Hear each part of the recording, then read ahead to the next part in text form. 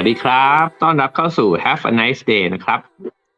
เริ่มต้นวันด้วยเรื่องดีๆนะครับกับผมนิ้วกลมสราวุธเพ็งสวัสดิ์นะครับเพราะเรื่องดีๆจะสร้างชีวิตที่ดีได้ทุกวันนะครับขอขอบคุณสปอนเซอร์ของเรากันก่อนนะครับขอบคุณ Peppermint Field Mask Drop นะครับเช่นเคยนะครับมี2กลิ่นด้วยกันนะครับเป็นน้ำยาหยดใส่แมสนะครับก็จะช่วยทำให้การใส่แมสมันอึดอัดน้อยลงนะครับแล้วก็ทำให้มีกลิ่นหอมนะฮะผมขออนุญาตเช็คครับเอานิดหนึ่งครับเอามันเหมือนโอเคฮะก็จะช่วยทำให้การใส่แมสหอมขึ้นนะครับลดความอึดอัดนะครับจากการใส่แมสแล้วก็ทำให้ใส่แมสได้ยาวนานขึ้นด้วยนะครับก็มี2กลิ่นด้วยกันนะครับคือหอมละมุนแล้วก็หอมเข้มนะครับก็สามารถหาซื้อได้นะฮะตามร้านขายยาแล้วก็ร้านสะดวกซื้อ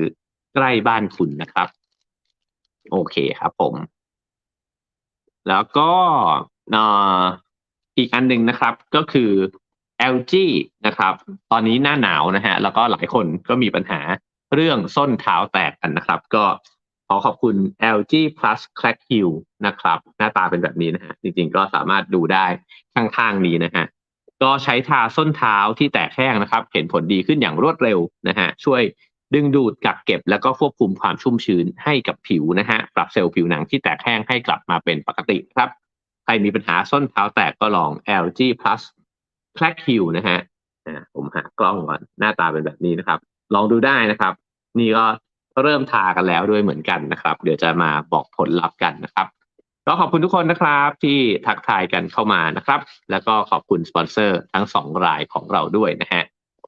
โอเคครับเดี๋ยววันนี้จะมาเล่าถึงหนังสือเล่มโปรดเล่มหนึ่งของผมนะครับซึ่งจริงๆแล้วเนี่ยอ่านมานานนานมากแล้วเลยนะฮะก็เป็นหนังสือต้องบอกว่าเป็นหนังสือเก่าเลยนะฮะแต่ว่าผมหยิบขึ้นมาอ่านอีกครั้งหนึ่งเนี่ยเพื่อที่จะมาเตรียมเล่าสู่กันฟังเนี่ยนะฮะก็ยังรู้สึกว่ามันก็ยังคงผมมักจะเรียกหนังสือประเภทหนึ่งว่าหนังสือเขกกะโหลกนะฮะก็ยังคงเขกกะโหลกตัวผมเองเนี่ยได้ดีอยู่เช่นเคยนะครับนั่นก็คือหนังสือเล่มนี้นะครับโอ้โหหน้าตาแบบดูเก่ามากเลยนะฮะ Parallel Thinking นะฮะของ Edward de Bono นะครับหรือว่าภาษาไทยเนี่ยชื่อว่าความคิดคู่ขนานนะครับอันนี้เนี่ยฉบับที่ผมถืออยู่พิมพ์มาตั้งแต่ปี2539นะครับจริงๆก็โอ้โหอีกนิดหนึ่งก็จะจะ30ปีแล้วนะฮะผมแปลว่า20กว่าปีแล้วนะครับแล้วก็ผมได้อ่านตอนสมัยที่เรียนอยู่ที่จุฬานะครับไปยืมที่หอกลางมาอ่านนะฮะแล้วหลังจากนั้นก็ซื้อมานะครับแล้วก็รู้สึกเลยว่าเป็นหนังสือเล่มหนึ่งที่มีอิทธิพลนะฮะต่อความคิดของตัวเองมากเลยทีเดียวนะครับแล้วก็สมัยที่ได้เขียนหนังสือแรกๆนะฮะเวลามีใครถามว่ามีหนังสือเล่มไหนที่เปลี่ยนความคิดนะครับแล้วก็มีอิทธิพลกับความคิดของตัวเองเนี่ยหนึ่งในรายชื่อที่ตอบก็จะเป็น Parallel Thinking นะฮะของ Edward de Bono นี่เองนะครับก็เดี๋ยวจะเล่าให้ฟังนะครับว่ามันเป็นยังไงแล้วก็หลายๆท่านอาจจะเคยอ่านหนังสือของ de Bono กันมาแล้วนะครับแต่ผมก็รู้สึกว่าเล่มนี้มันเป็นเล่มที่เขาอธิบายเรื่องความคิดนะฮะของผู้คนเนี่ยได้ละเอียดนะครับแล้วก็ทำให้เห็นภาพแล้วก็มันทำให้เห็นว่าเราคิดแบบไหนกันนะฮะก็เริ่มต้นนะฮะจากคำนิยมนะฮะฉบับภาษาไทยเนี่ยมีคุณชัยอนันต์สมุทรวณิชเนี่ยนะฮะเป็นคนที่เขียนคำนิยมให้หนังสือเล่มนี้นะครับซึ่งก็ลองตัดมาบางส่วนนะฮะเขาบอกว่า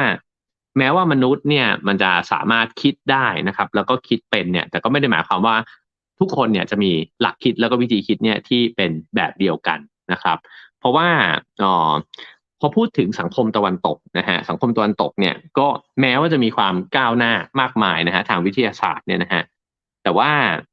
หลักคิดของตะวันตกเนี่ยก็จะอ้างนะฮะถึงวิธีการค้นหาความจริงนะครับซึ่งรากฐานของวิธีคิดตะวันตกเนี่ยหลายคนก็จะอธิบายว่ามันก็มาจากโซเครติสนะฮะซึ่งก็เพลโตเนี่ยก็เอามาเขียนถึงนะฮะว่าโซเครติสได้เคยพูดเคยถามคนอื่นเนี่ย ไว้ยังไงบ้างนะฮะแล้วก็สืบทอดกันมาเนี่ยเป็น 2,000 ปีแล้วนะฮะซึ่งสิ่งที่มันเกิดขึ้นนะครับในวิธีคิดแบบที่หนังสือเล่มนี้เรียกว่าวิธีคิดแบบตะวันตกแล้วกันนะครับก็คือการที่พยายามที่จะหักล้างความจริงอะไรบางอย่างเนี่ย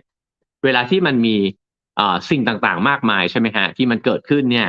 สิ่งหนึ่งที่วิธีคิดแบบตะวันตกพยายามจะค้นหาก็คือว่าแล้วความจริงมันคืออะไรล่ะ ราะฉะนั้นเนี่ยมันต้องเถียงกันแล้วก็หักล้างกันนะฮะเพื่อที่จะให้เหลือ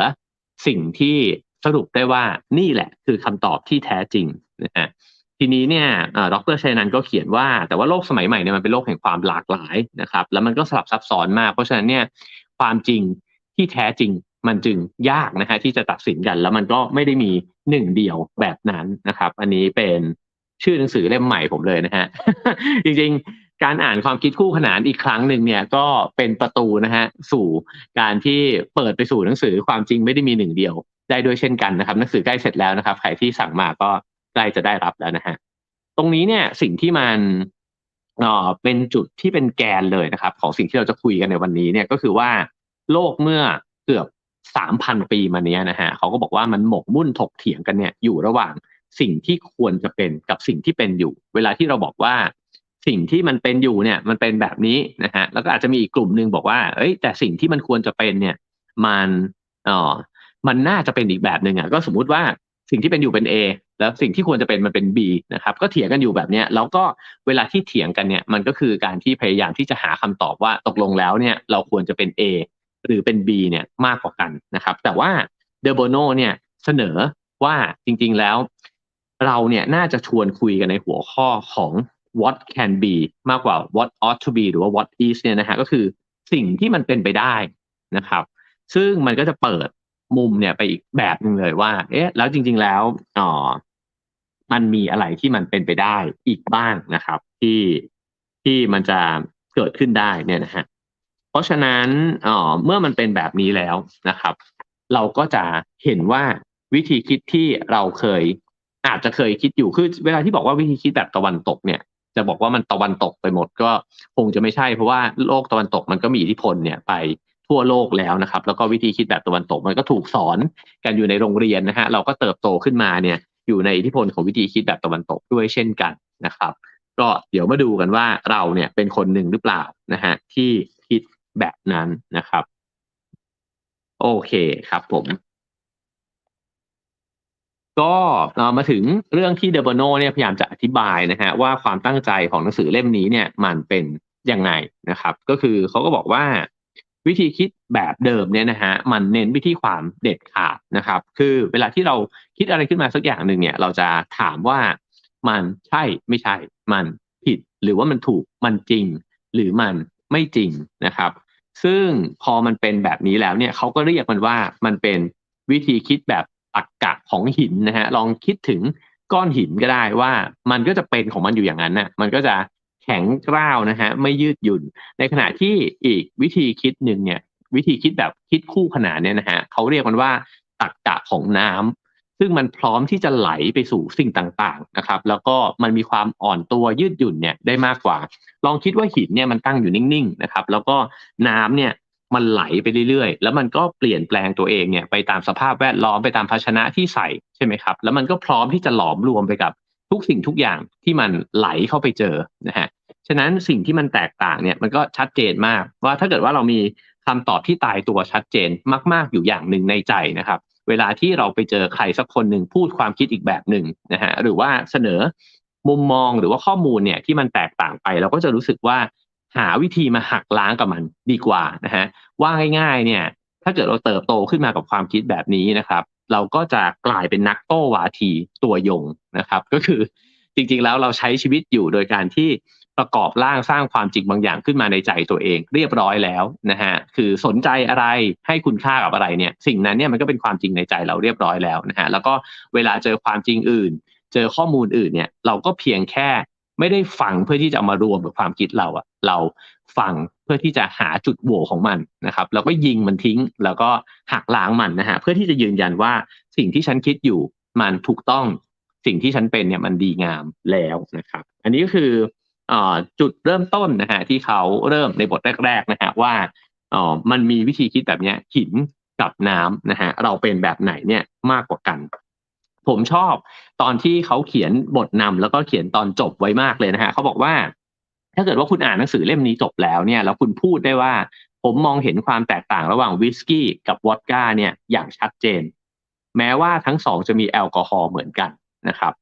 ผมชอบตั้งแต่วิสกี้เนี่ยไปจนถึงวอดก้าเลยนะฮะบางเวลาผมชอบวอดก้าบางเวลา ผมก็ชอบวิสกี้นะฮะอันนี้เขาหมายถึงว่าพวกเราคนอ่านเนี่ยหรือว่าท่านผู้ฟังเนี่ยนะฮะที่ฟังอยู่ถ้าฟังวันนี้แล้วได้คำตอบแบบนี้ว่าวิสกี้กับวอดก้ามันไม่เหมือนกันหรอกแต่ว่าฉันก็ชอบทั้งวิสกี้ทั้งวอดก้าบางวันก็อยากกินอันเนี้ยบางวันก็อยากกินอันเนี้ยนะฮะเขาก็บอกว่า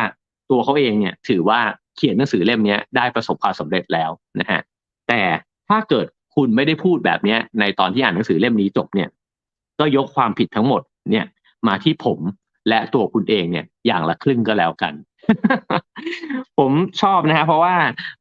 กระทั่งไอ้มุกตลกมุกปิดท้ายเนี่ยก็คือเขาก็ยังคิดแบบคู่ขนานนะฮะก็คือว่า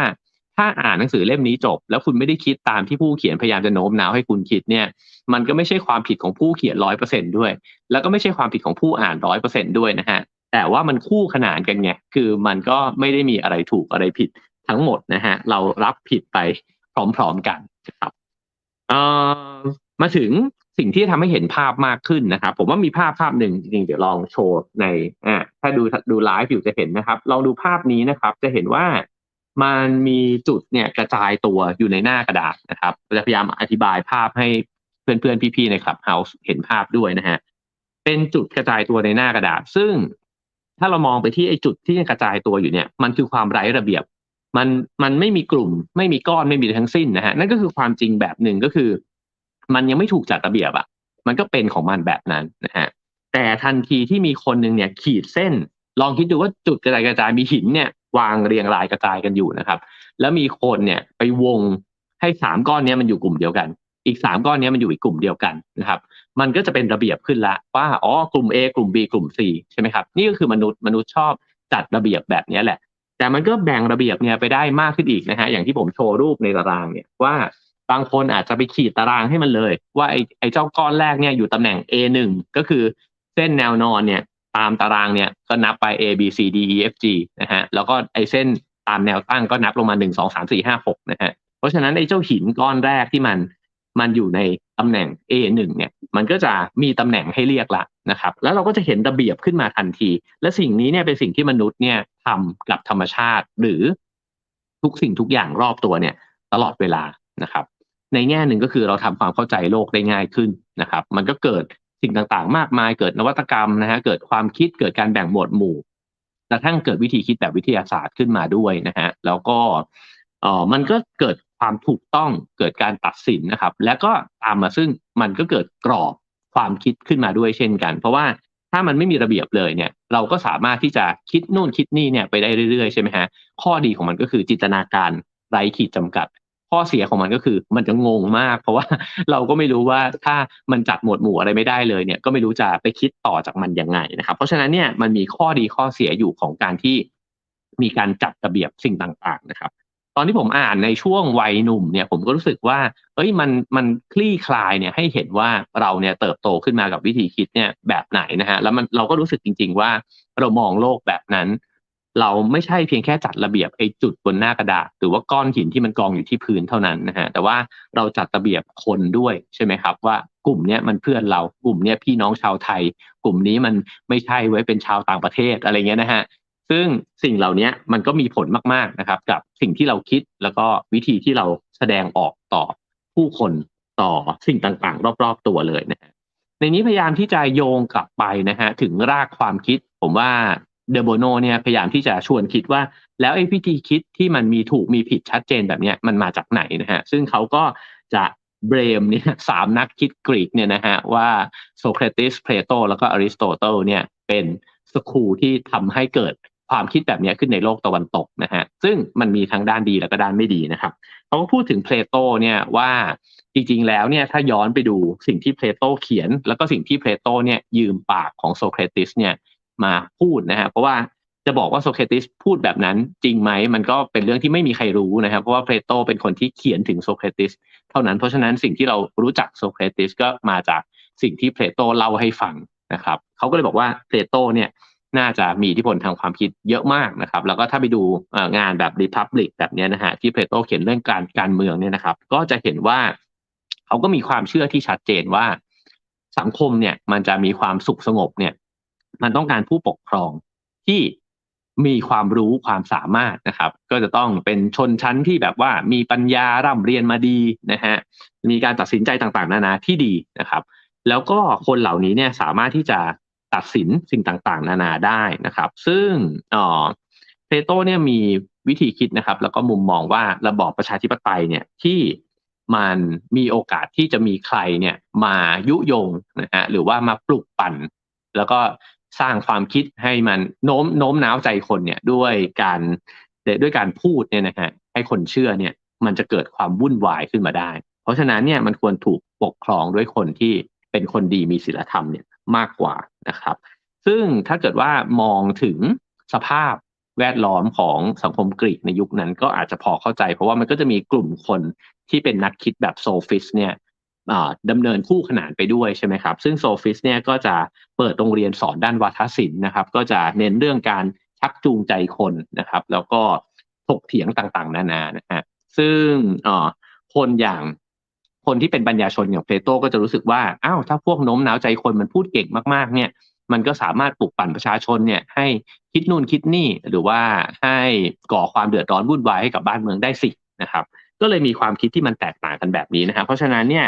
เพลโตก็จะคิดถึงระบบระเบียบนะครับแล้วก็คิดว่ามันมีความจริงความดีความงามบางอย่างเนี่ยที่มันเป็นแบบอยู่นะฮะแล้วก็เราก็ควรจะยึดแบบที่มันดีงามเนี่ยไว้หรือควรจะค้นหาไอ้เจ้าสิ่งนั้นเนี่ยให้เจอนะครับเพราะฉะนั้นสิ่งนี้เนี่ยเป็นสิ่งที่เดอโบโนพยายามจะชี้ให้เห็นนะฮะว่ามันก็วางรากฐานเนี่ยวิธีคิดแบบนี้มาเนิ่นนานนะครับซึ่งถ้าเกิดอธิบายด้วยวิธีคิดแบบอาจารย์ธเนศวงศ์ยานนาวานะฮะก็เคยนั่งคุยอาจารย์แล้วก็ถ้าได้อ่านหนังสือที่อาจารย์เขียนถึงพระเจ้ามีองค์เดียวเนี่ยอาจารย์ก็บอกว่าวิธีคิดแบบตะวันตกก็ได้รับอิทธิพลเนี่ยมาจากการที่คิดว่าพระเจ้ามีองค์เดียวด้วยนะฮะเพราะว่าจริงๆถ้าย้อนกลับไปถึงสมัยที่มันโบราณกว่านั้นเนี่ยคนในกลุ่มต่างๆในดินแดนต่างๆก็นับถือพระเจ้าแตกต่างกันมากมายใช่ไหมครับพระเจ้าพื้นถิ่นพระเจ้ามีทั้งหญิงทั้งชายหรือว่ากระทั่งกรีกเองก็มีเทพเจ้าอะไรมากมายเนี่ยวุ่นวายกันไปหมดนะฮะแล้วพระเจ้าก็ไม่ได้แปลว่าเป็นคนดีเท่านั้นด้วยก็คล้ายๆกับเทพเจ้าของฮินดูด้วยเหมือนกันนะฮะแต่ว่าพอเกิดเป็นยิวขึ้นมานะฮะก็จะเกิดศาสนาแบบที่มีพระเจ้าองค์เดียวนะครับแล้วก็แน่นอนว่ามันก็มีทั้งศาสนาการเมืองมากมายปะปนกันไปหมดนะฮะทีนี้พอมันเกิดศาสนาที่มีพระเจ้าองค์เดียวขึ้นมาเนี่ย ด้วยทางการเมืองนะฮะเหตุผลทางการเมืองเนี่ยมันก็ไม่สามารถที่จะให้มีกลุ่มคนเนี่ยที่นับถือพระเจ้าแบบอื่นๆเนี่ยอยู่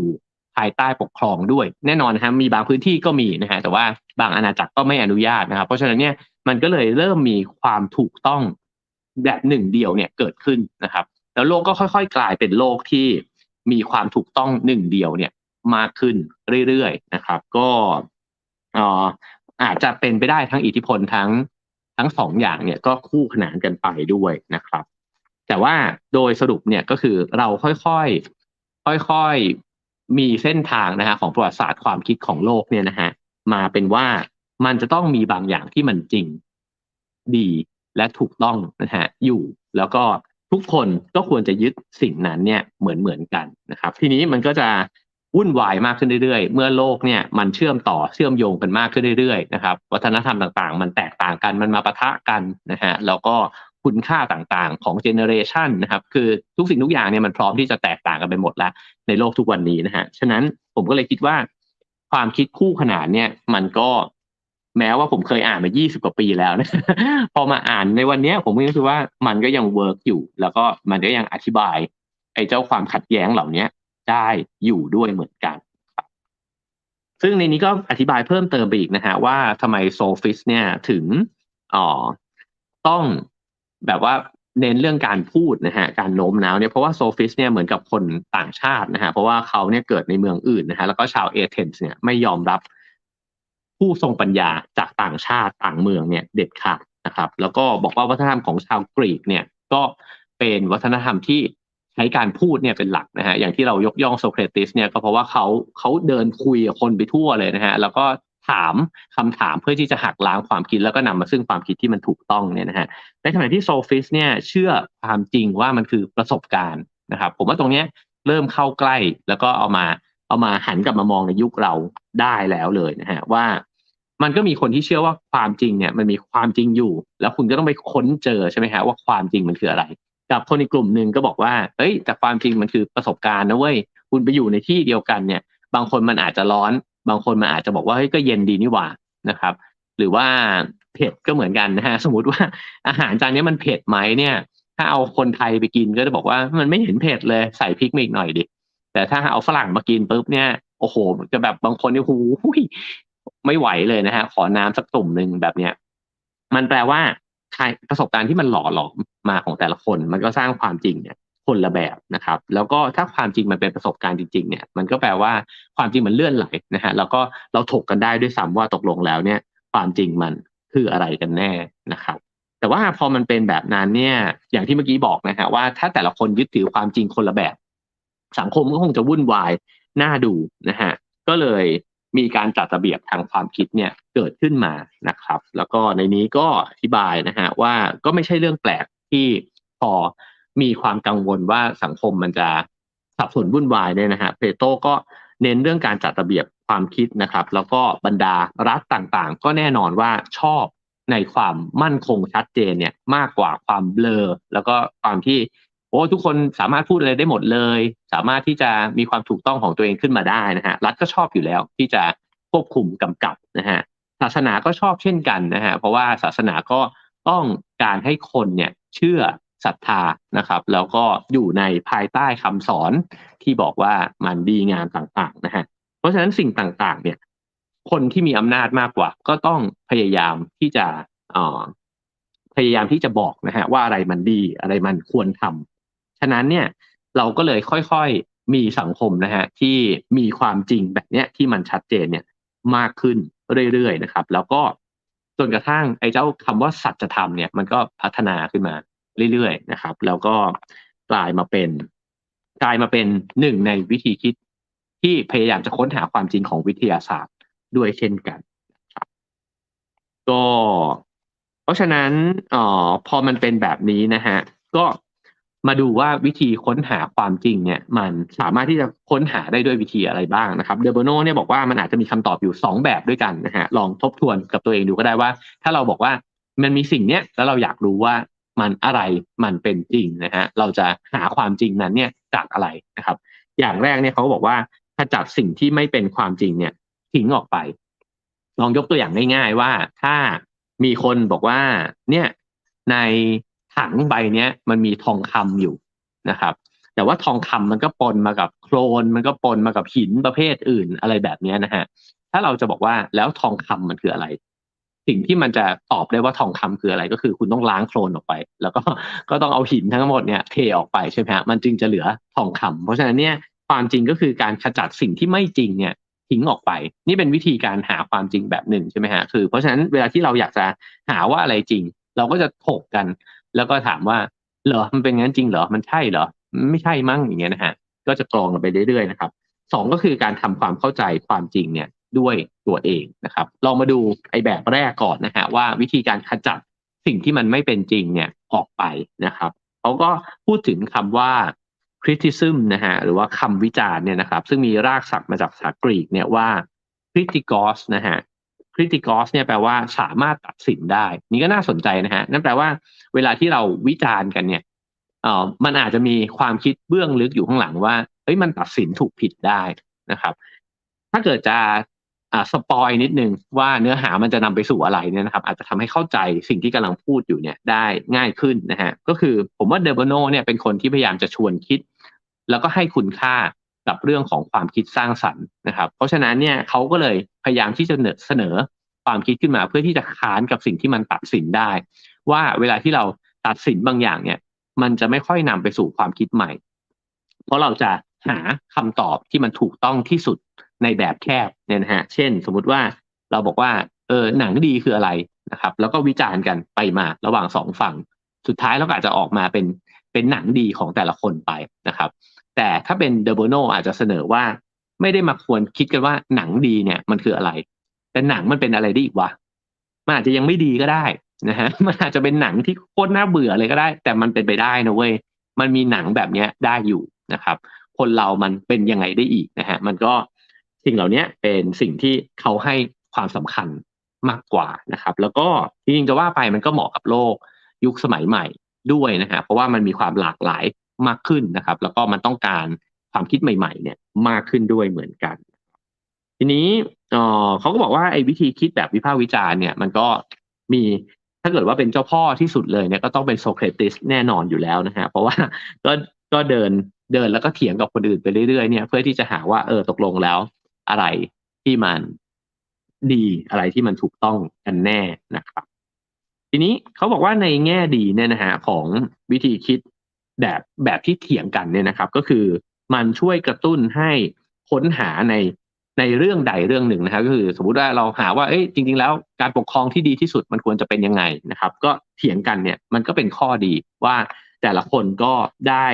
พยายามที่จะตรวจสอบนะครับไอ้สิ่งที่อีกฝ่ายหนึ่งเสนอเนี่ยอย่างเต็มที่เลยเพราะว่ามันก็จะเถียงกันวิจารณ์กันใช่ไหมครับ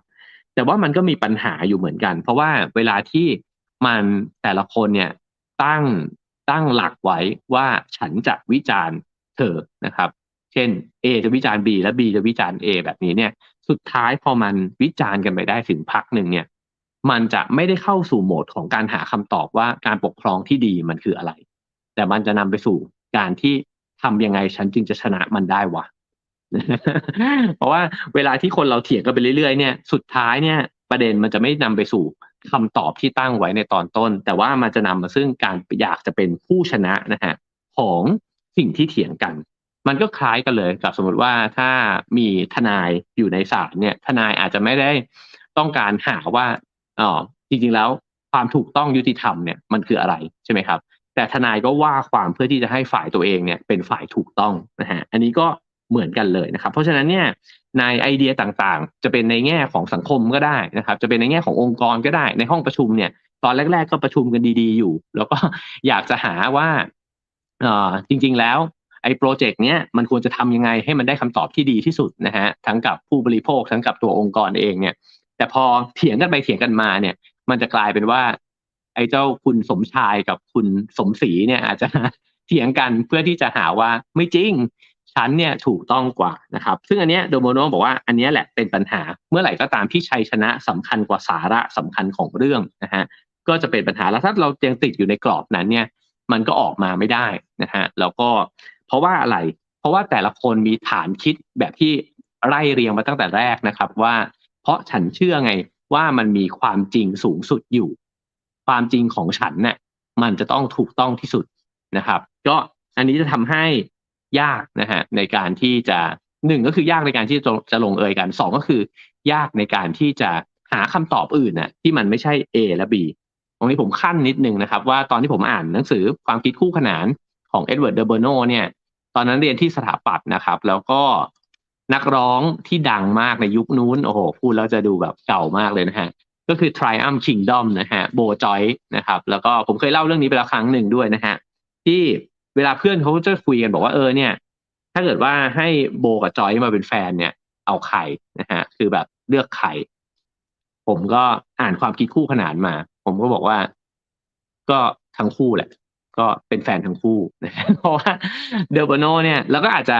มีแบบว่าอีกคนหนึ่งด้วยก็ได้นะฮะแต่นี่ก็เป็นวิธีตอบแบบล้อเล่นนะฮะก็คือเดลโบโนเนี่ยเสนอว่า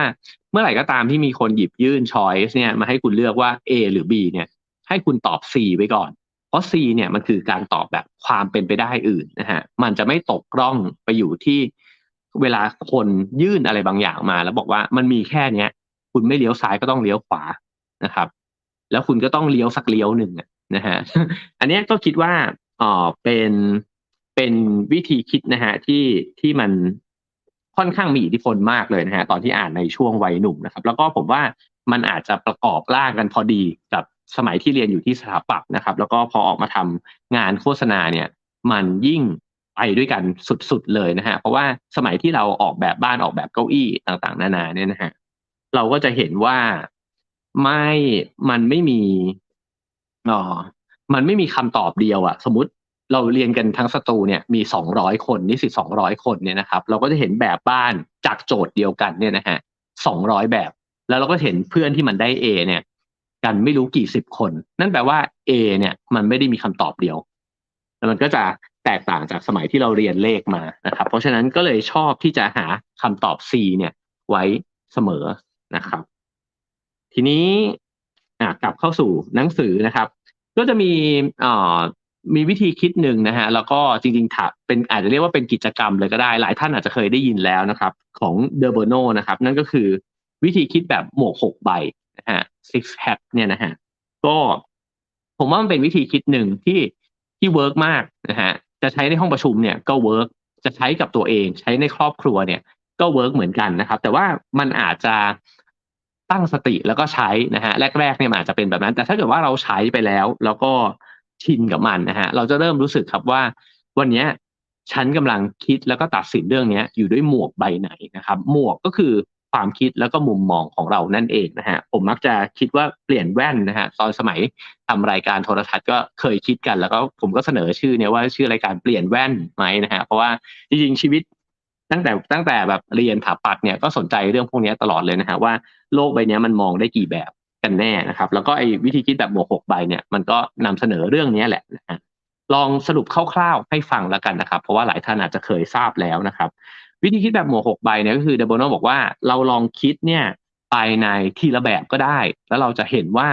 ในวิธีคิดในแต่ละแบบมันล้วนแล้วแต่มีประโยชน์ที่แตกต่างกันไปทั้งสิ้นนะฮะ หมวกแบบแรกเนี่ยก็คือหมวกสีขาวนะครับก็จะเป็น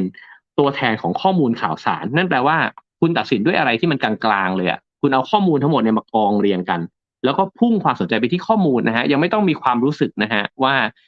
ไอ้ความรู้สึกต่างๆนานามันเกิดอะไรขึ้นแต่ว่าข้อมูลเนี้ยมันมีอะไรอยู่บ้างนะครับมันได้มาครบพอแล้วหรือยังเรารู้มันหมดแล้วหรือเปล่านะฮะถ้ามันยังไม่หมดมีอีกไหมเอามากองกันเอามากองกันนะครับเพราะฉะนั้นคำถามที่มันเกิดขึ้นในช่วงเวลาของหมวกสีขาวเนี่ยมันจะถามว่า ข้อมูลครบหรือยังมันมีข้อมูลอะไรหายไปหรือเปล่า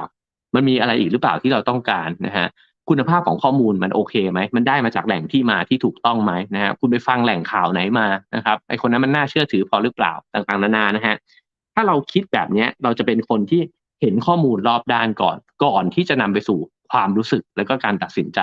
ถามว่ากี่ครั้งที่เราใช้วิธีคิดแบบนี้นะครับผมว่าแล้วแต่คนบางคนอาจจะหมวกขาวใบใหญ่มากนะฮะก็คือโอ้โหเป็นคนที่เน้นข้อมูลเลยไปจะตัดสินใจอะไรสักอย่างหนึ่งเนี่ยไปหาข้อมูลอ่านก่อนนะฮะผมเองเนี่ยก็มีหมวกขาวใบเล็กมากนะฮะผมเป็นมนุษย์ความรู้สึกพอสมควรนะครับทีนี้หมวกถัดไปก็คือหมวกสีแดงนะฮะหมวกสีแดงก็จะเน้นเรื่องอารมณ์ความรู้สึกเลยนะครับซึ่งมันอาจจะเป็นสัญชาตญาณลางสังหรณ์บางอย่างอันเนี้ยบางคนก็มีแบบเยอะนะฮะคือบางคนบอก ไม่รู้ว่ะแต่คิดว่าไม่น่าทำว่ะเรื่องเนี้ยไม่น่าทำถามว่าทำไมอะทำไมไปได้ข้อมูลอะไรมาไม่มีข้อมูลว่ะแต่แบบมันฟีลลิงมันไม่ได้ว่ะคิดว่ามันไม่น่าทำนะคือสิ่งเหล่าเนี้ยถ้าเกิดว่าไปคุยกับไอ้คนที่ใส่หมวกขาวมันก็จะบอกว่าเฮ้ยไม่โหโคตรไร้สาระเลยอะคือคุณเอาแค่ความรู้สึกของคุณที่มันผุดขึ้นมาเนี่ยมา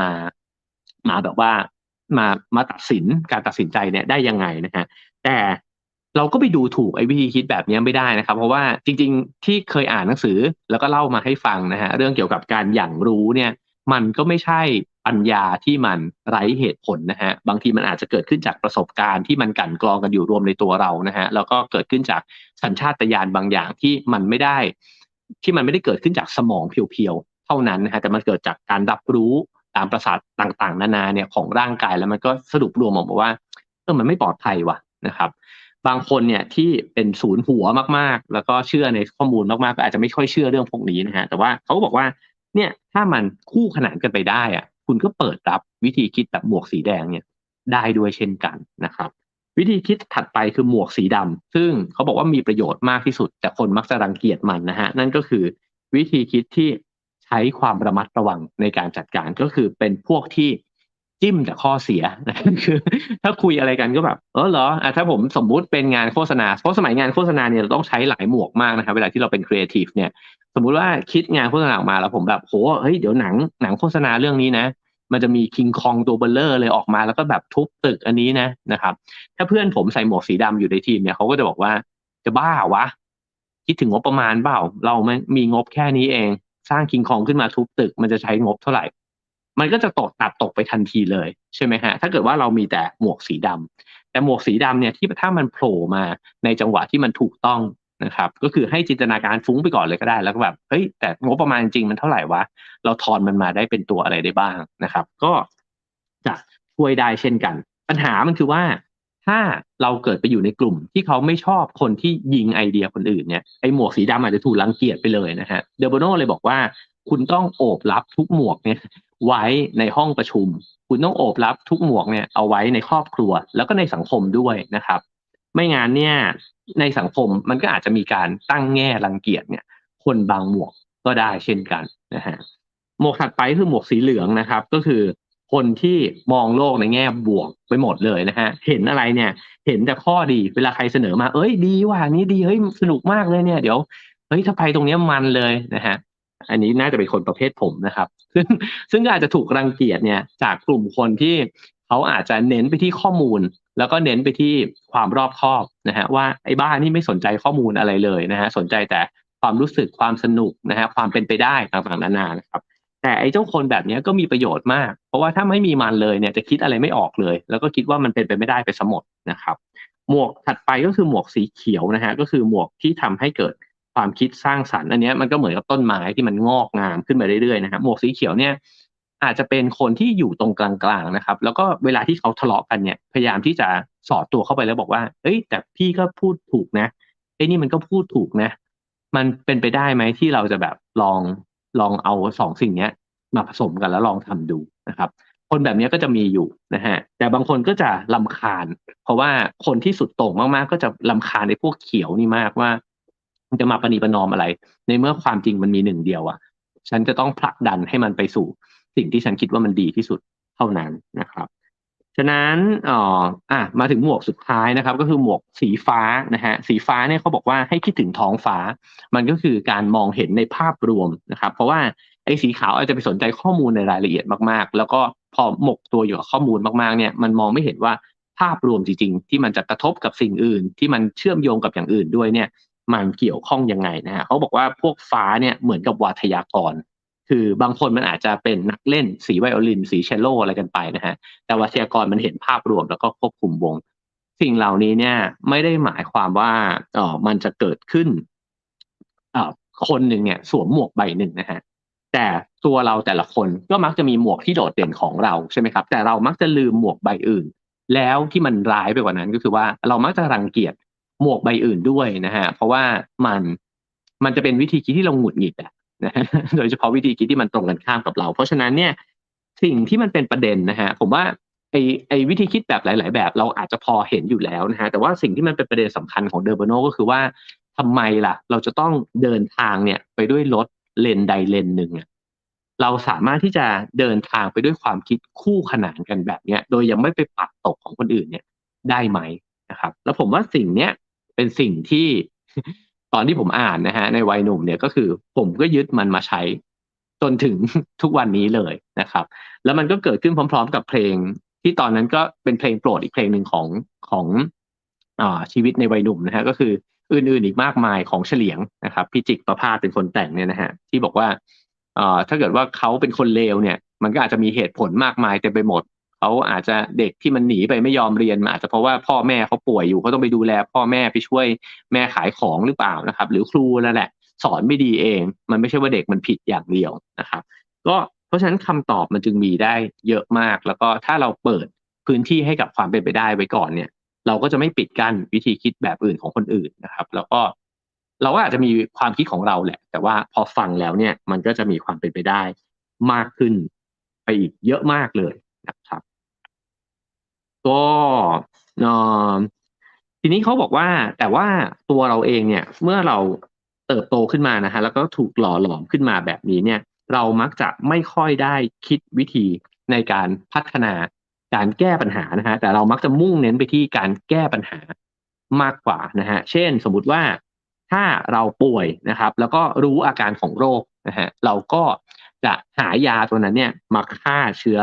โรคตัวนั้นแล้วพอฆ่ามันได้ก็แปลว่าจบนะครับถ้าเกิดว่าคุณนั่งเก้าอี้แล้วรู้สึกเจ็บคุณก็อาจจะหันไปเห็นว่าอ๋อมันมีเข็มหมุดมันหลุดออกมานี่หว่าตรงเบาะนั่งเนี่ยแล้วก็ดึงเข็มออกไปเนี่ยมันก็จบนะฮะเขาบอกว่าเรามองไปที่สาเหตุของปัญหาแล้วก็แก้ปัญหานั้นนะฮะเรามักจะคิด ด้วยวิธีคิดแบบเนี้ยอยู่เสมอๆนะฮะซึ่งมันไม่ผิดนะครับมันเป็นสิ่งที่ถูกที่ควรด้วยซ้ำนะฮะแต่เดอ Bono บอกว่าวิธีคิดแบบเนี้ยมันไม่ได้นำไปสู่สิ่งใหม่ที่มันเป็นวิธีคิดสร้างสรรค์นะฮะมันคือการมองย้อนกลับไปว่าอะไรมันคือที่มาไม่ได้แปลว่าปฏิเสธการหาที่มาของปัญหานะครับควรจะต้องทำแต่ว่าพอทำแล้วเนี่ยมันไม่ใช่เพียงแค่มุ่งเน้นไปขจัดสาเหตุของปัญหาเช่นสมมุติว่าดึงตะปูออกมาแล้วจบนี่หว่า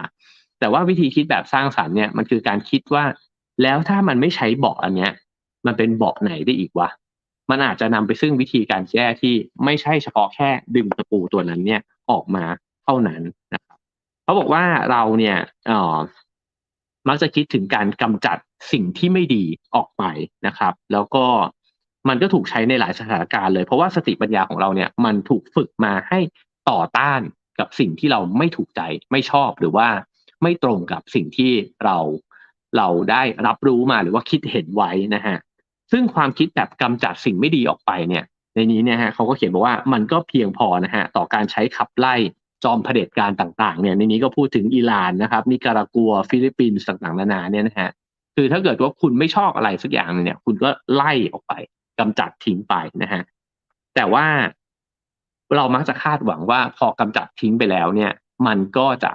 ทุกอย่างมันจะดีขึ้นนะเพราะในเมื่อมันไม่มี A มันก็จะกลายเป็น B ใช่ไหมฮะแต่มันไม่เคย simple แบบนั้นคือมันจะไม่เป็น B นะฮะแล้วสิ่งที่มันสำคัญมากกว่าการกำจัด A ทิ้งหรือสำคัญไม่น้อยไปกว่าเนี่ยนะฮะก็คือการที่จะต้องจินตนาการต่อด้วยว่าแล้วถ้ามันไม่ A อะมันจะเป็นอะไรได้อีกนะครับ ซึ่งสิ่งนี้แหละที่มันต้องอาศัยวิธีคิดเนี่ยอีกรูปแบบหนึ่งเพราะว่าถ้าเราคิดแต่ว่ามันมีความจริงอีกแบบหนึ่งเนี่ยที่มันดีกว่าเนี่ยนะฮะมันอาจจะล้มพังคลืนลงเลยก็ได้แล้วก็มันอาจจะพบกับความผิดหวังนะครับว่าเวลาถอนรากถอนโคนอะไรบางอย่างทิ้งไปแล้วเนี่ยมันก็ไม่ได้จะกลายมาเป็นสิ่งที่เราต้องการแบบนั้นนะฮะประเด็นสำคัญของเดอร์เบโนก็คือบอกว่าการต่อต้านอย่างเดียวเนี่ยมันไม่เพียงพอ เราจึงจำเป็นจะต้องพัฒนาวิธีคิดเชิงสร้างสรรค์ด้วยนะครับแต่ว่าก็ต้องยอมรับว่ามนุษย์ส่วนใหญ่เนี่ยไม่ได้มีวิธีคิดแบบนั้นนะครับเพราะเราก็จะมันง่ายกว่าในการที่จะคิดว่ามันมีสิ่งหนึ่งที่ไม่ดีนะฮะสิ่งที่ไม่ดีมันอาจจะชัดเจนมากเลยว่ามันไม่ดีก็ถูกต้องแล้วก็ต้องจัดการนะฮะหรือว่าเปลี่ยนแปลงปรับปรุงไปแต่ว่าในใจทุกคนเนี่ยมันก็จะมีสิ่งที่คิดว่ามันดีนะครับไอ้ดีนั้นเนี่ยมันก็คงยังจะต้องทดลองแล้วก็ถกเถียงเสาะหานะฮะแล้วก็ใช้เวลากันไปอีกเยอะพอสมควรนะครับคราวนี้นี่ผมพยายามจะอ่ารวบรวมนะฮะให้ได้ประเด็นสำคัญให้จบนะฮะในวันนี้นะครับทีนี้มาถึงการตั้งคำถามนะครับอันนี้ก็เป็นสิ่งหนึ่งที่ผมได้ประโยชน์เหมือนกันนะฮะตอนที่อ่านเมื่อ20กว่าปีก่อนนะครับเขาก็บอกว่าในห้องเรียนของเขาเนี่ยในการสอนวิธีคิดของเขาเนี่ยเขาจะบอกว่าคนเราเนี่ยมันมีคำถาม2แบบผมว่าเนี้ยลองไปสังเกตตัวเราเองดูก็ได้นะครับว่าเวลาเราคุยกับใครหรือว่าเราถามใครมันมีการเวลาเราถามใครสักคนเนี่ยมันมีเบื้องหลังของคำถามนั้นอยู่นะฮะเช่นเราถามไปเพราะว่าเราอยากจะเรียนรู้เราถามเพราะเราไม่รู้จริงๆ เราถามเพราะเราอยากจะเทสว่าไอ้คนนี้มันรู้จริงหรือเปล่านะครับเราถามเพราะว่าเราอยากจะยืนยันความคิดเราซึ่งเขาบอกว่าสิ่งนี้เป็นสิ่งที่โซเครติสเนี่ยใช้อยู่บ่อยๆคือมักจะมีคำตอบบางอย่างอยู่ในใจแต่ว่าถามไปเพื่อจะไล่อีกฝ่ายเนี่ยให้จนมุมแล้วก็จะได้พยักหน้าแล้วบอกใช่ว่ะสิ่งที่คุณคิดถูกแล้วว่ะนะฮะอันนี้ก็เป็นวิธีถามแบบหนึ่งนะครับเพราะฉะนั้นเนี่ยมีคำถาม2แบบด้วยกันนั่นก็คือ1ก็คือคำถามแบบ ยิงตรงเป้านะครับ2ก็คือคำถามแบบตกปลามาดูกันนะฮะว่า2แบบนี้ต่างกันยังไงนะครับเขาบอกว่านายพรานที่ยิงปืนเนี่ยเล็งไปที่สัตว์เนี่ยนะครับก็จะรู้อยู่แล้วว่าจะยิงอะไรนะฮะแล้วก็เล็งไปเพื่อให้ได้สิ่งนั้นลองดูตัวอย่างของคำถามแบบนี้นะครับเช่นมันมักจะต้องการคำตอบว่าใช่ไม่ใช่นะฮะเช่นวันนี้วันพุธใช่ไหมนะฮะหรือสวีเดนเนี่ยเป็นสมาชิกของสหภาพยุโรปหรือเปล่า นะครับก็ใช่หรือไม่ใช่ใบไม้ใบนี้มันกินได้ไหมนะฮะมันกินได้หรือกินไม่ได้นะครับทางนู้นนี่มันทิศเหนือหรือเปล่าก็ใช่ไม่ใช่นะครับคราวนี้ลองมาดูนะฮะว่าถ้าเป็นคำถามอีกแบบหนึ่งเมื่อกี้คำถามซัดตรงเป้านะฮะคำถามอีกแบบหนึ่งคือคำถามล่อเหยื่อนะฮะคำถามล่อเหยื่อเนี่ยเขาลองให้จินตนาการถึงว่านักตกปลาคนหนึ่งเนี่ยหย่อนเบ็ดลงไปนะฮะแล้วก็ เขาไม่รู้หรอกว่าปลาตัวไหนมันจะมากินเบ็ดนะครับข้อดีก็คือว่ามันอาจจะได้ปลาที่เขาไม่ได้ตั้งใจจะตกเนี่ยขึ้นมาก็ได้ไอ้แบบแรกเนี่ยมันแคบมากคือคุณก็จะได้คำตอบแค่ใช่ไม่ใช่แค่นั้นเองนะฮะลองดูนะฮะว่าในรูปประโยคคล้ายๆกันเนี่ยไอ้แบบนี้มันถามยังไงเขาจะถามว่าวันนี้วันอะไรมันก็ไม่ใช่ว่าวันนี้วันพุธหรือเปล่าวันนี้วันอะไรนะฮะประเทศไหนบ้างที่เป็นสมาชิกสหภาพยุโรปนะฮะก็จะรู้มากไปกว่าสวีเดนนะครับใบไม้แถวเนี้ยมันมีใบไหนบ้างที่กินได้นะครับก็มันจะไม่ใช่หยิบใบไม้ขึ้นมาใบหนึ่งแล้วบอกว่ามันกินได้ไหมวะ มันมีอะไรบ้างที่กินได้เพราะฉะนั้นเนี่ยมันเห็นความเป็นไปได้นะครับมันเห็นความรู้ใหม่ๆแล้วมันก็ขยายออกไปจากกรอบคิดเดิมของเราด้วยเพราะเราอาจจะสนใจแค่ใบนั้นใบเดียวนะฮะแต่จริงๆแล้วเนี่ยพอถามแบบเนี้ยมันได้ความรู้ที่เราไม่เคยรู้มาก่อนด้วยนะครับหรือจริงๆมันยังมีวิธีถามอีกเช่นสมมุติว่าแทนที่ถามว่าทิศทิศเนี้ยทิศเหนือหรือเปล่าถ้าเราเปลี่ยนคำถามว่าเอ๊ะทิศเหนือนี่มันต้องดูยังไงอะ อันเนี้ยมันจะได้วิธีคิดด้วยใช่ไหมครับว่ามันนำมาซึ่งอะไรซึ่งจริงๆมันเปรียบเทียบอะไรได้อีกเยอะมากเลยนะฮะเวลาที่เราเถียงกันว่าเนี่ยจริงๆแล้วชีวิตที่ดีมันควรจะเป็นแบบนี้เนี่ยมันควรเป็นแบบนี้หรือเปล่าเนี่ยนะฮะมันก็จะได้แค่ใช่ไม่ใช่นะครับหรือว่าเอ้ยจริงๆแล้วการปกครองแบบเนี้ยมันดีที่สุดใช่ไหมนะฮะมันก็ได้ใช่ไม่ใช่แต่ถ้ามันคือการเปิดพื้นที่นะครับเราก็ถามว่าเรามีความเป็นไปได้ยังไงบ้างที่เราจะสร้างระบอบการปกครองเนี่ยขึ้นมาด้วยกันได้นะครับมันก็จะเกิดจินตนาการใหม่ๆเนี่ยแล้วก็คำตอบที่มันกว้างเนี่ยมากไปกว่ามากไปกว่าการที่ยึดบางอย่างไว้แล้วนะฮะแล้วก็ถามว่ามันถูกต้องหรือไม่ถูกต้องเท่านั้นนะครับทีนี้ก็บอกว่าอ๋อสิ่งหนึ่งที่คนเป็นเนี่ยนะฮะก็คือเรามักจะสนใจนะครับให้ความสนใจเนี่ยกับเรื่องใดเรื่องหนึ่งเนี่ยอยู่แค่อย่างเดียวนะครับซึ่งมันไม่แปลกเพราะว่าเราไม่สามารถที่จะสนใจกับทุกเรื่องได้นะฮะเราจำเป็นที่จะต้องสนใจบางอย่างเท่านั้นนะฮะแล้วเราก็ถึงจะถึงจะหาคำตอบเนี่ยจากสิ่งนั้นได้นะครับซึ่งเขาบอกว่าวิธีการชวนคุย นะครับคือจริงๆเนี่ยวิธีคิดมันก็นำมาซึ่งบทสนทนาที่เรามีต่อกันด้วยนะครับเขาบอกว่ามันมีรูปประโยคแบบหนึ่งเนี่ยที่คุณสามารถที่จะใช้ถามกันและกันได้เนี่ยนะฮะก็คือว่าโฟกัสไปที่เรื่องบางเรื่องสมมติในนี้ก็บอกว่าถ้าเห็นภาพที่สุดว่าแบบเฮ้ยคุณลองมองไปที่หน้าต่างเหนือบานประตูบานนั้นแล้วก็ช่วยบอกผมทีว่าคุณเห็นอะไรบ้างนะครับอันนี้ก็คือแทนที่จะบอกว่าเอ้ยคุณมองไปทางนั้นหน่อยแล้วคุณเห็นอะไรบ้างมันก็อาจจะไม่ได้โฟกัสมากขนาดนั้นนะครับซึ่งในนี้ก็บอกว่า ไอการให้ความสนใจกับการรับรู้เนี่ยเหมือนกับสโคปมันเข้ามาเนี่ยนะครับมันก็จะทำให้เราเนี่ยยังคงเปิดกว้างอยู่นะฮะแต่ก็ล้อมรั้วมันเพื่อที่จะคุยในเรื่องเดียวกันเนี่ยมากขึ้นนะฮะงั้นเราโฟกัสกันที่ตรงนี้ก่อนกันนะเราคุยกันเรื่องงบประมาณก่อนแล้วกันว่างบประมาณเท่านี้เราทำอะไรกันได้บ้างนะครับงั้นเราโฟกัสกันที่ตรงนี้ก่อนแล้วกันตรงที่ผู้บริโภคว่าเอ้ยตอนนี้เขามีปัญหาอะไรอยู่นะครับ ก็จริงๆมันก็เป็นเรื่องของบริษัทเหมือนกันนะฮะแต่ว่ามันก็สโคปเนี่ยมากขึ้นนะครับคราวนี้มาถึงเรื่องของกรอบนะฮะก็คือจากที่เราคุยกันมานะฮะจนถึงตอนนี้เนี่ยเราก็จะเห็นว่ามันมีวิธีคิดใหญ่ๆ2แบบด้วยกันแล้วกันนะฮะแบบที่1เนี่ยก็คือที่แต่ละคนเนี่ยมีความถูกต้องในใจเนี่ยเอาไว้แล้วนะครับก็คิดว่ามันน่าจะเป็นแบบไหนนะครับกับอีกแบบหนึ่งก็คือว่าอ่อ การที่แต่ละคนเนี่ยอยากที่จะหาคำตอบนะฮะว่ามันมีความเป็นไปได้อย่างอื่นอีกหรือเปล่านะครับทีนี้ไอ้เจ้าแบบแรกเนี่ยมันก็เป็นวิธีคิดที่มาพร้อมกรอบใช่ไหมครับถามว่ากรอบมันเกิดขึ้นจากอะไรก็คือเกิดขึ้นจากสิ่งที่ฉันโอเคอ่ะมันอยู่ในกรอบเพราะฉะนั้นสิ่งที่ฉันไม่โอเคมันจึงอยู่นอกกรอบนะฮะลองเอาประเด็นร้อนเมื่อไม่กี่วันมานี้นะฮะสมมุติเรื่องการสมรสเท่าเทียมเนี่ย สมมุติกรอบความคิดเนี่ยมันคือโลกนี้เนี่ยในกรอบที่ถูกต้องของฉันมันคือชายและหญิงนะครับคนที่เป็นเพศหลากหลายก็จะไม่อยู่ในกรอบใช่ไหมฮะก็จะเป็นสิ่งที่ถ้าอย่างนั้นกฎหมายมันก็อาจจะกำหนดมาแบบนี้แต่ถ้าคุณไม่ได้อยู่ในกรอบเนี้ยคุณก็จะถูกให้คุณค่าเนี่ยอีกแบบหนึ่งไปนะครับซึ่งไอ้กรอบที่ว่าเป็นกรอบของฉันเนี่ยมันก็กำหนดสังคมทั้งสังคมเลยนะฮะ พระที่ดีควรจะเป็นยังไงนะครับคือลองไปดูก็ได้นะฮะว่าความขัดแย้งเรื่องราวปัญหาต่างๆในสังคมเนี่ยมันเกิดขึ้นจากวิธีคิดแบบนี้เนี่ย จะบอกว่าแทบทั้งนั้นก็อาจจะเป็นไปได้นะฮะลองไล่ดูก็ได้ว่ามันก็เกิดจากกรอบที่มันแข็งมากๆแล้วมันก็อาจจะไม่รองรับความหลากหลายนะครับหรือว่ามันก็ถกเถียงกันอยู่แบบนี้แหละว่าตกลงแล้วไอ้กล่องเนี้ยมันควรขยายมากน้อยแค่ไหนนะครับแต่ว่าการที่เราเห็นกรอบเนี้ยอย่างน้อยที่สุดนะฮะของสังคมเราก็จะเห็นว่าเราตกอยู่ในกรอบความคิดแบบไหนอย่างน้อยถ้าเราเห็นกรอบเนี้ยของตัวเองเราก็จะเห็นว่าเราเอากรอบเนี้ยไปปะทะกับคนอื่นเนี่ยด้วยด้วยกรอบแบบไหนอะนะฮะแล้วมันน่าจะสำรวจมากขึ้นไปอีกนะฮะว่าแล้วเราได้กรอบเนี้ยมาจากไหนวะหนังสือเล่มใหม่ของผมเนี่ยตอนแรกผมตั้งชื่อว่าอคตินี้ท่านได้แต่ใดมาซึ่งเขียนเรื่องนี้เลยนะฮะว่ามันน่าสำรวจมากครับว่าว่ะแล้วทำไมเราคิดแบบนี้วะทำไมเราคิดไม่เหมือนพี่เราไม่เหมือนน้องเราไม่เหมือนเพื่อนเราอะแล้วทำไมมันต้องไปฟาดฟันกันด้วยนะครับก็เพราะว่าเราอยู่ในกรอบคนละกรอบนั่นเองนะฮะ ในนี้ก็ลองสมมุตินะฮะเขาบอกว่าสมมุติเราคิดว่าโลกใบเนี้ยมันมีหงส์เนี่ยหงส์เนี่ยพอพูดถึงหงส์มันต้องเป็นสีขาวสินะครับเราก็จะคิดว่าฉะนั้นมันโดยปกติแล้วเนี่ยหงส์มันเป็นสีขาวอะหรือมันไม่ใช่โดยปกติอะความจริงแล้วเนี่ยหงส์เป็นสีขาวเวลาที่เราเห็นหงส์สีดำเนี่ยเราจะตกใจว่า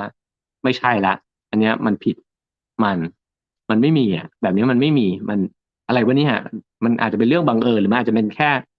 มันอาจจะเป็นความผิดปกติที่อาจต้องกำจัดไปด้วยซ้ำนะครับแต่ถ้าเกิดเราไม่ได้คิดว่าไอ้สิ่งนั้นเนี่ยมันเป็นแบบนั้นเท่านั้นนะฮะแล้วเราก็เหมือนกับคิดว่าหงส์เท่าที่ฉันเคยเห็นน่ะมันเป็นสีขาวแต่ฉันก็ไม่รู้เหมือนกันนะ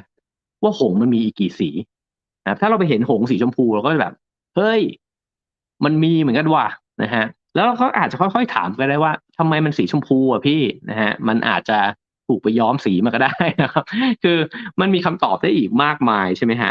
ในโลกใบนี้เพราะฉะนั้นสิ่งนี้มันก็เลยสำคัญนะครับเพราะว่ามัน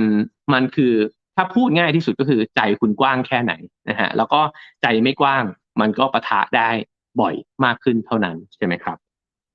ผมว่าตอนที่ได้อ่านหนังสือเล่มนี้นะครับอาจจะเป็นในช่วงเวลาที่ความคิดมันก็ไม่ได้แข็งตัวมากนะครับมันก็เลยนวดวิธีคิดนวดสมองของตัวเองนะฮะให้รู้สึกว่าขยายความเป็นไปได้แล้วก็จำได้เนี่ยตอนเนี้ยยังอ่านไปไม่ถึงนะฮะแต่ว่าผมจำได้ว่าผมเปลี่ยนคำพูดเนี่ยเวลาที่จะบอกว่าใช่ไม่ใช่เนี่ยเป็นคำว่าเป็นไปได้เนี่ยแล้วผมพูดคำเนี้ยบ่อยมากเลยนะฮะ คือถ้าอยู่ใกล้ๆสนิทกันเนี่ยวรรณสิงห์เนี่ยเคยแซวผมว่าผมชอบพูดคำว่าน่าสนใจคือเวลาที่ผมไม่เห็นด้วยผมพูดคำว่าน่าสนใจสิงห์ไม่จะแซวผมแบบนี้ตลอดนะฮะว่าพี่น่าสนใจอีกแล้วแต่ผมจะติด2คำพูดนี้นะฮะก็คือว่าเป็นไปได้ว่ะน่าสนใจคือคือบางทีก็ยังไม่เชื่อนะครับบางทีก็แบบงงๆว่าใช่เหรอวะแต่มันก็น่าสนใจดีนะสิ่งเนี้ยได้มาจาก Edward de Bono เลยนะครับคือผมไม่ค่อยพูดว่าใช่ไม่ใช่ โดยเฉพาะไม่ใช่เนี่ยเอ่อน้อยมากเลยนะฮะที่แบบไม่จริงอะไม่ใช่มันไม่เป็นอย่างนั้นอะไรอย่างเงี้ยนะฮะก็เพราะว่าคิดว่ามันเป็นข้อดีกับตัวเราเองก็คือพอบอกว่าน่าสนใจพอบอกว่าเป็นไปได้เนี่ยเรากำลังจะได้เรียนรู้บางสิ่งบางอย่างนะครับซึ่งสิ่งนี้ก็มาถึงข้อสรุปของวันนี้แล้วกันนะครับก็เขาก็บอกว่า สิ่งที่สิ่งสำคัญเนี่ยนะครับมันคือการดำเนินต่อไปนะฮะซึ่งไม่ได้หมายความถึงการตัดสินใจเกี่ยวกับสิ่งที่เป็นอยู่นะฮะนี่คือความแตกต่างสำคัญนะฮะของสิ่งที่เราคุยกันไว้ตอนต้นก็คือตรรกะแบบหินกับตรรกะแบบน้ำนะฮะตรรกะแบบหินเนี่ยยึดถือการตัดสินแล้วก็การการแบบชี้ให้เห็นนะว่าพฤติกรรมแบบเนี้ยมันควรไม่ควรถูกหรือผิดนะฮะแต่ว่าตรรกะแบบน้ำเนี่ย มันเน้นไปที่ผลที่จะตามมาก็คือเรากำลังจะไหลไปที่ไหนเหรอเรากำลังจะสร้างอะไรบางอย่างขึ้นมาด้วยกันหรือเปล่านะครับซึ่งลองสังเกตว่าตรรกะแบบหินเนี่ยมันมักจะเป็นคำว่าคือหรือเป็นก็คือสิ่งเนี้ยมันคือแบบนี้สิ่งเนี้ยมันเป็นแบบนี้นะฮะแต่ว่าตรรกะแบบน้ำเนี่ยมันจะใช้คำว่านำไปสู่นะฮะเรากำลังทำสิ่งเนี้ยเพื่อนำไปสู่อะไรบางอย่างนะครับ แบบหินเนี่ยมันปักหลักไปแล้วว่าฉันอยู่ตรงเนี้ยแหละมึงจะลากกูไปไหนกูก็ไม่ไปกูอยู่ตรงเนี้ยกูจะลากพวกมึงมาอยู่กับกูให้ได้อันนี้ก็คือแบบหินนะเพราะหินมันไม่เคลื่อนไหวไปไหนแล้วน้ำเนี่ยมันไหลไปก่อนแล้วมันแบบเฮ้ยมันจะพาเราไปไหนวะมันจะพาเราไปไหนไม่แน่เว้ยมันอาจจะมีทางออกใหม่ๆเว้ยนะครับก็เพราะฉะนั้นก็ผมว่าเรื่องพวกนี้ก็ลองที่จะสังเกตนะครับแล้วก็ทบทวนตัวเองกันดู ได้เช่นกันนะครับก็ปิดท้ายด้วยคำนี้แล้วกันนะครับว่าความน่าจะเป็นเนี่ยมันแตกต่างจากความแน่นอนนะฮะลองสำรวจดูก็ได้นะครับว่าในทุกวันเนี้ยเราใช้ชีวิตอยู่กับความแน่นอนหรือความน่าจะเป็นเนี่ยมากกว่ากันนะฮะเราให้ความสำคัญหรือคุณค่าเนี่ยกับความแน่นอนหรือความน่าจะเป็นมากกว่ากันบางคนก็อาจจะบอกว่าชอบความแน่นอนว่ะถ้าเจอความแน่นอนเราก็จะปักหลักอยู่ตรงนั้นนะฮะบางคนก็อาจจะบอกว่าให้ความสำคัญกับความน่าจะเป็นเนี่ยมากกว่านะฮะซึ่งโดโบโนเนี่ยบอกว่าคนเนี่ยมักจะพูดว่าโลกตะวันตกเนี่ยจะเจริญก้าวหน้าขึ้นมาได้ด้วยการที่มีคุณสมบัติของการที่พยายามหาความจริงแท้นะครับอาจารย์ธเนศเนี่ยเคยบอกว่าจริงๆวิธีคิดแบบวิทยาศาสตร์เนี่ยไม่ได้แตกต่างจากการที่คนที่ศรัทธาศาสนามากๆเลยเพราะว่าศาสนาเนี่ยบอกว่ามันมีความจริงหนึ่งเดียวใช่ไหมครับแล้วก็ได้กลับเข้าไปพบกับอาณาจักรพระเจ้านะฮะแต่นักวิทยาศาสตร์เนี่ยก็พยายามค้นหาความจริงที่ก็เชื่อว่ามันมีความจริงอยู่นะฮะแล้วก็ค้นหาให้มันเจอความจริงนั้นแม้ว่ามันก็จะหักล้างกันไปเรื่อยๆนะครับมีทฤษฎีใหม่ๆเกิดขึ้นเรื่อยๆเนี่ยแต่จุดมุ่งหมายเนี่ยก็คือหาความจริงที่มันมีอยู่บางอย่างนะครับในนี้เนี่ยเขาก็บอกว่าโลกก็จะเชื่อว่าชาวตะวันตกเจริญขึ้นมาด้วยวิธีคิดแบบนี้นะครับแต่เดอร์โบโนเถียงนิดนึงนะฮะบอกว่าสำหรับตัวเขาเองเนี่ยคิดว่าแรงผลักดันที่ทำให้ชาติตะวันตกเจริญรุ่งเรืองขึ้นมาเนี่ยเกิดจากระบบของความน่าจะเป็นต่างหากเพราะว่ามันเกิดจากคำถาม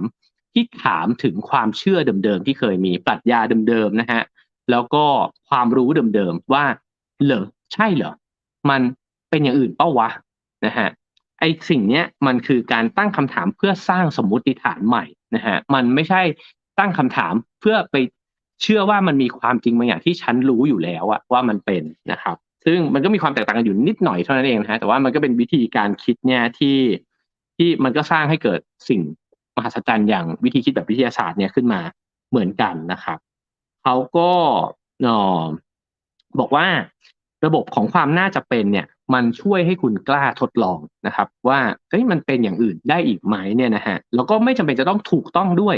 วิธีคิดที่บอกว่าความจริงมันมีอยู่เนี่ยมันน่ากลัวตรงที่ว่ามันมีบางอย่างที่ถูกอยู่นะครับพอมันถูกแล้วเนี่ยเราอาจจะเชื่อคนที่เขาอ้างอิงไปเลยก็ได้ว่ามันถูกที่สุดละหรือว่าเชื่อตัวเองสุดๆเนี่ยนี่น่ากลัวเลยนะฮะว่าโอ๊ยฉันรู้ดีที่สุดแล้วฉันคิดว่าไอ้สิ่งเนี้ยมันถูกต้องที่สุดฉันศึกษามาดีมากนะฮะอันนั้นก็น่ากลัวอีกแบบนะครับแต่ว่า ความน่าจะเป็นคือไม่แน่ว่ะมันก็อาจจะไม่ถูกก็ได้ว่ะมันอาจจะเป็นอย่างอื่นได้อีกเฮ้ยลองไปฟังคนนี้ดูหน่อยว่ะคนนี้พูดมาเฮ้ยมันก็เป็นไปได้เหมือนกันนี่หว่านะครับซึ่งสิ่งเหล่านี้เนี่ยมันก็จะเกิดขึ้นกับคนที่ไม่ได้ใช้คำพูดว่าไม่มีวันมันต้องเป็นแบบนี้เท่านั้นนะครับก็ลองสังเกตดูก็ได้นะครับว่าเราเป็นแบบไหนนะฮะแล้วก็ลองยกตัวอย่างนะครับเขาบอกว่าวิธีคิดแบบว่าทั้งหมด หรือว่าไม่มีวันเนี่ยที่มันจะเกิดขึ้นเนี่ยนะครับซึ่งในนี้เดอร์โมโนเรียกมันว่าวิธีคิดแบบตะวันตกเนี่ยนะฮะบอกว่าเช่นทุกร้านอาหารมันต้องมีเมนูทุกร้านนะครับแมวเนี่ยไม่มีวันว่ายน้ำได้นะครับนักการเมืองทุกคนเชื่อถือไม่ได้นะครับผู้ชายทุกคนป่าเถื่อนผู้หญิงทุกคนเนี่ยมารยาร้อยเล่ห์นะครับวิธีคิดแบบนี้เนี่ยมันคือวิธีคิดแบบสูตรใช่ไหมครับแล้วก็แบบเป็นกรอบ มากๆเลยนะฮะแล้วเราก็มักจะยัดคนลงไปในกล่องพวกนี้แหละนะครับแบบที่เราคิดไว้แล้วถ้ามันมีใครสักคนโผล่มาเราก็แค่เรียกมันว่าข้อยกเว้นเท่านั้นเองนะฮะแต่เขาบอกว่าถ้าเราเปลี่ยนคำพูดสักนิดหนึ่งเนี่ยคุณค่า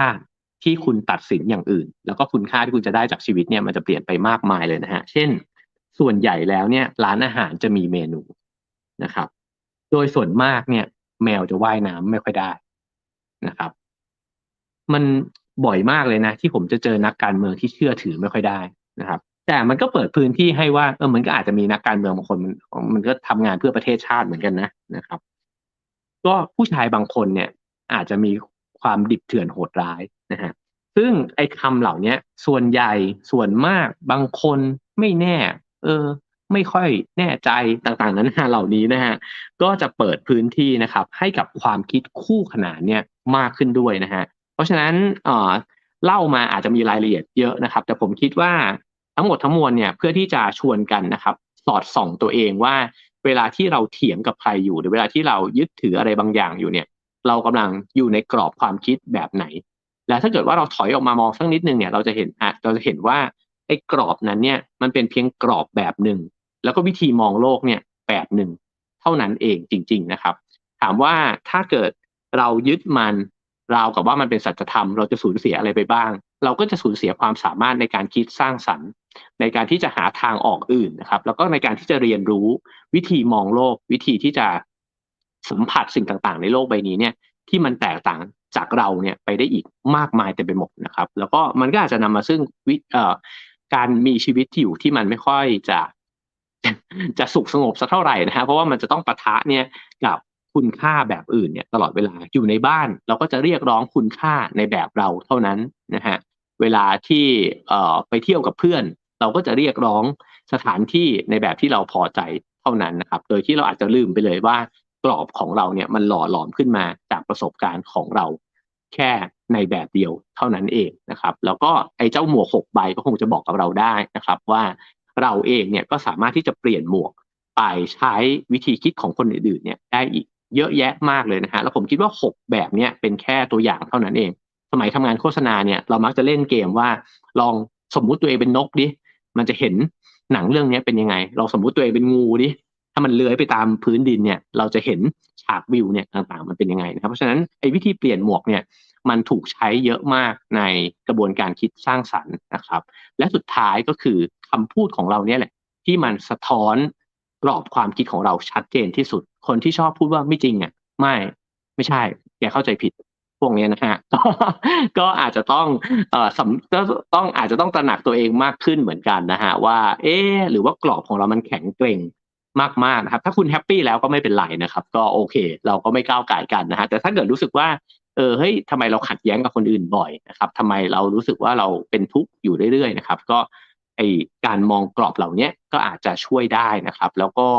คำพูดนะฮะของคนที่เรารู้สึกว่าอยู่ด้วยแล้วสบายใจอาจจะเป็นคำพูดที่แบบก็ไม่แน่นะอาจจะใช่ก็ได้เฮ้ยที่เธอพูดมามันก็น่าสนใจดีว่ะมาแล้วมันยังไงต่อเหรอนะฮะหรือฉันก็ไม่ค่อยแน่ใจนะว่าเป็นแบบนี้นะฮะส่วนมากส่วนใหญ่เท่าที่ฉันเคยเจอมานะครับ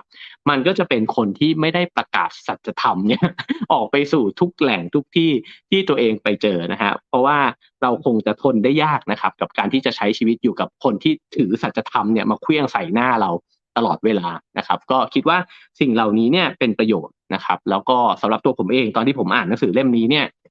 ในวัยหนุ่มเนี่ยนะฮะผมก็รู้สึกว่ามันพังทลายกรอบความคิดของตัวเองแล้วผมก็เชื่อมาตั้งแต่ในตอนนั้นเลยว่าผมจะใช้ชีวิตเนี่ยคู่ขนานไปกับความคิดอื่นๆเนี่ยได้อีกหลายความคิดนะฮะจะเป็น10เป็น100ก็ได้แล้วก็บางความคิดอาจจะไม่ถูกใจเราก็ได้แต่ว่าเขาก็สมควรนะควรจะได้รับเกียรติที่จะวิ่งคู่ขนานไปกับเราด้วยเช่นกันเพราะว่าในมุมของเขาความคิดเราอาจจะสับปะรังเคแล้วก็โง่เง่ามากเลยก็ได้เช่นกันนะครับก็ทั้งหมดนั้นนะฮะคือเนื้อหาที่นำมาฝากกันวันนี้นะครับขอหยิบหนังสือเก่ามาเล่าสู่กันฟังบ้างแล้วก็ว่างๆก็จะหยิบหนังสือที่ผมอ่านแล้วผมชอบแล้วก็ได้อ่านบ่อยๆนะครับอาจจะไม่ใช่หนังสือใหม่นักแต่ว่าจะอ่านแล้วก็เพื่อทบทวนตัวเองด้วยนะครับแล้วก็ถือโอกาสเล่าสู่กันฟังด้วยนะครับจากหนังสือเล่มนี้นะครับ Parallel Thinking นะฮะ Edward de Bono นะครับอาจจะหายากสักนิดนึงแล้วนะฮะแต่ถ้าใครอ่านภาษาอังกฤษก็น่าจะยังพอซื้อได้อยู่นะครับก็ขอบคุณทุกคนนะครับที่ฟังมาถึงตอนนี้นะครับก็ให้คะแนนความพึงพอใจกันมาได้เช่นเคยครับ5 4 3 2 1 0นะครับแล้วก็ขอบคุณสปอนเซอร์ของเราด้วยนะฮะขอบคุณ Peppermint Fill Mask Drop นะครับมี2กลิ่นนะครับเอาไว้หยดใส่แมสนะครับก็จะช่วยทำให้แมสเนี่ยไม่เหม็นนะครับแล้วก็ไม่ลดความอับนะครับในการใส่แมสทำให้ใส่แมสได้ยาวนานมากขึ้นนะครับก็มี2กลิ่นนะครับหอมละมุนแล้วก็หอมเข้มนะครับหาซื้อได้ตามร้านสะดวกซื้อใกล้บ้านคุณนะครับแล้วก็ขอขอบคุณสปอนเซอร์อีก1รายนะครับก็คือ LG H2O ARR นะครับหน้าตาเป็นแบบนี้นะครับโอเคครับก็คือครีมแล้วก็โลชั่นนะฮะที่ใช้ทาตัวหลังอาบน้ำนะครับเวลาที่หน้าหนาวแบบนี้ก็ถ้าจะป้องกันผิวแตกแห้งนะครับแล้วก็หรือว่าผู้ป่วยโรคเบาหวานนะครับความดันโลหิตโรคไตนะครับอาจจะมีอาการคันจากการผิวหนังแห้งนะฮะก็สามารถลองใช้ LG ARR ครีมแล้วก็โลชั่นนะฮะทาดูได้นะครับนี่ผมทาไปแล้วนะฮะตอนนี้หน้าหนาวนะครับผิวแห้งก็ขอบคุณทุกคนนะครับแล้วก็ ถ้าคิดว่าเนื้อหาของ Have a Nice Day เป็นประโยชน์นะครับก็สามารถสนับสนุน Have a Nice Day นะครับได้ตามเบอร์บัญชีแล้วก็ QR Code บนจอนะครับวันนี้เล่าเรื่องของความคิดคู่ขนานนะครับก็จะชวนอ่านหนังสือเล่มใหม่ของตัวเองด้วยนะฮะก็คือความจริงไม่ได้มีหนึ่งเดียวเป็นเรื่องเดียวกันเลยนะฮะแล้วผมคิดว่าผมเขียนหนังสือเล่มนี้ขึ้นมาเนี่ย ก็ส่วนหนึ่งเนี่ยก็เพราะว่าจากความคิดในวัยหนุ่มที่ได้มาจากการอ่านหนังสือของเดอโบโนด้วยนะครับก็ถ้าสนใจซื้อหนังสือเล่มใหม่ก็แอดไลน์กันได้นะครับ@ralphfinger นะครับถ้าหนังสือออกแล้วก็จะนำมาเล่าให้ฟังกันบ้างเช่นกันนะครับโอเคครับผมใครเล่น Clubhouse ก็เดี๋ยวไปคุยกันต่อใน Clubhouse กันได้นะครับวันนี้เอ่อถือว่ารอดนะฮะอยู่นอกสถานที่แต่ว่าสามารถไลฟ์ได้อย่างราบรื่นดีนะครับขอบคุณทุกคนนะครับแล้วเจอกันพรุ่งนี้กับ Journey with Art นะครับเดี๋ยวดูกันครับว่าพี่ตุ้ยจะหยิบศิลปินคนไหนมาชวนคุยไม่แน่ใจว่าจะเป็นซาวาดอร์ดาลีหรือเปล่านะฮะก็รอติดตามกันพรุ่งนี้7 โมงเช้าครับกับ Journey with Art นะครับวันนี้ลาไปก่อนครับผม Have a nice day ครับ